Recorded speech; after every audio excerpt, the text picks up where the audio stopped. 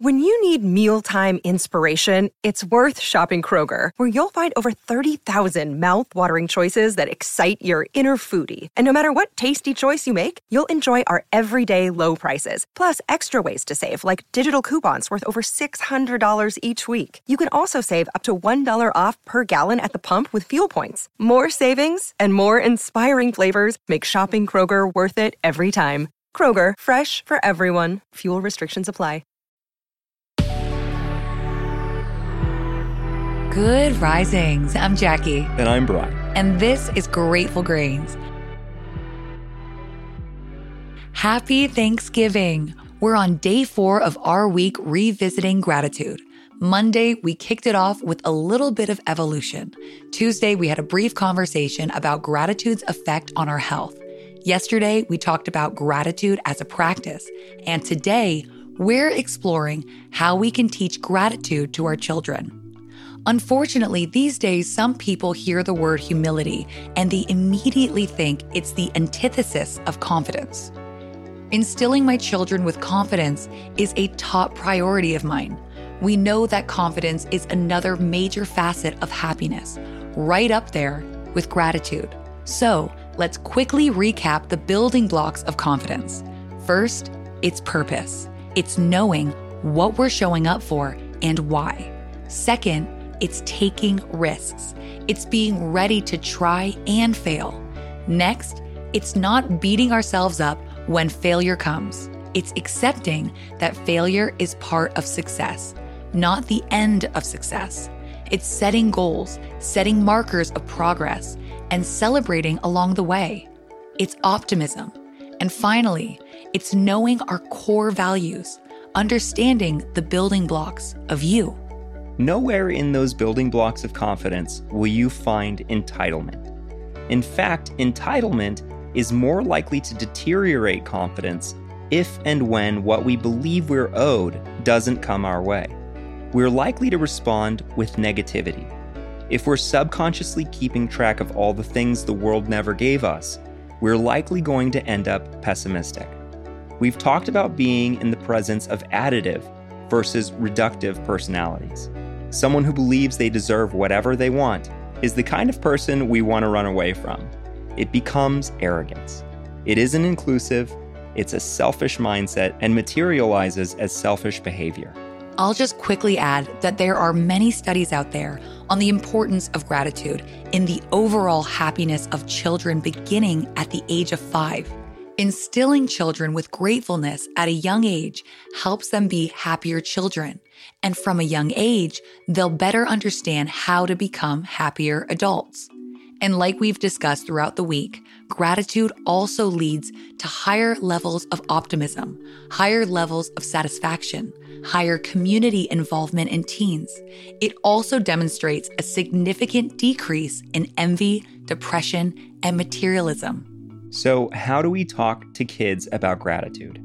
We can start by understanding the difference between telling a kid to say thank you and helping them understand why they might feel thankful. If we notice a situation where our child might experience gratitude, we can help them recognize it inside themselves rather than telling them to feel it. For example, if another kid on the playground lets them go first down the slide, maybe we remind them about that later. Maybe we talk to them about how nice that was and reflect with them about that kind act. Or if someone gave them a gift, maybe we remind them of that when they're playing with it or wearing it later. Instead of telling a child to say thank you, maybe we quickly recount the kindness of whoever gave them the gift. Maybe we consider how that person was thinking about them when they saw that toy. Beyond that, if kids express gratitude on their own, we can acknowledge it right away and then reflect on it with them again later. Obviously, leading by example is key here, as it often is with children. Anyone who has kids knows they pick up on every little thing, including half-heartedness or fake gestures. It's important that we're highly engaged with our children while playing with them, not distracted by other things, because these are the roots of self-worth. In the same way, we have to feel gratitude when we're talking to our kids about gratitude. The good news is that practicing more gratitude with our kids will lead to more gratitude in our own life too. Maybe we start looking all around us for things to be grateful for and start saying it out loud. Maybe we can find gratitude in the beautiful views, the weather, the dump truck that carries out our stinky trash. After all, what would happen if they didn't take it? It would get stinkier and pile up higher and higher. How grateful can we be for the garbage man who spends his time taking that trash away for us? Maybe we can find gratitude in the food we're eating. Maybe we can think about where it came from, who helped it grow, who helped prepare it. We can speak about these things in detail and express gratitude for it all the while. It's a lesson in how the world works and also a natural way to build gratitude in simple things. Finally, we can implement times of reflection with our children, a time set aside specifically for gratitude. We can do it with a conversation, or we can keep a journal together. During this period of time, we want to take note of the things to be grateful for. We want to think about why we've been given whatever it is we're thankful for. We want to feel the emotions we experience as a result of the things we've been given. And we want to express the appreciation we feel.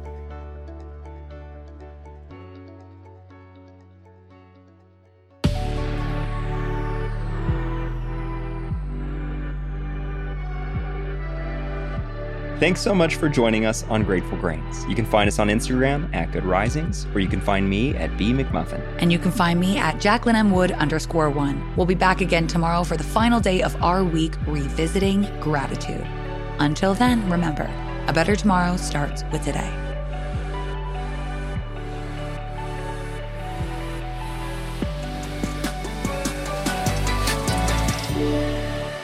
Good Risings is presented by Cavalry Audio. This is the story of the one. As head of maintenance at a concert hall, he knows the show must always go on. That's why he works behind the scenes, ensuring every light is working, the HVAC is humming, and his facility shines. With Grainger's supplies and solutions for every challenge he faces, plus 24/7 customer support, his venue never misses a beat. Call quickgrainger.com or just stop by. Grainger, for the ones who get it done.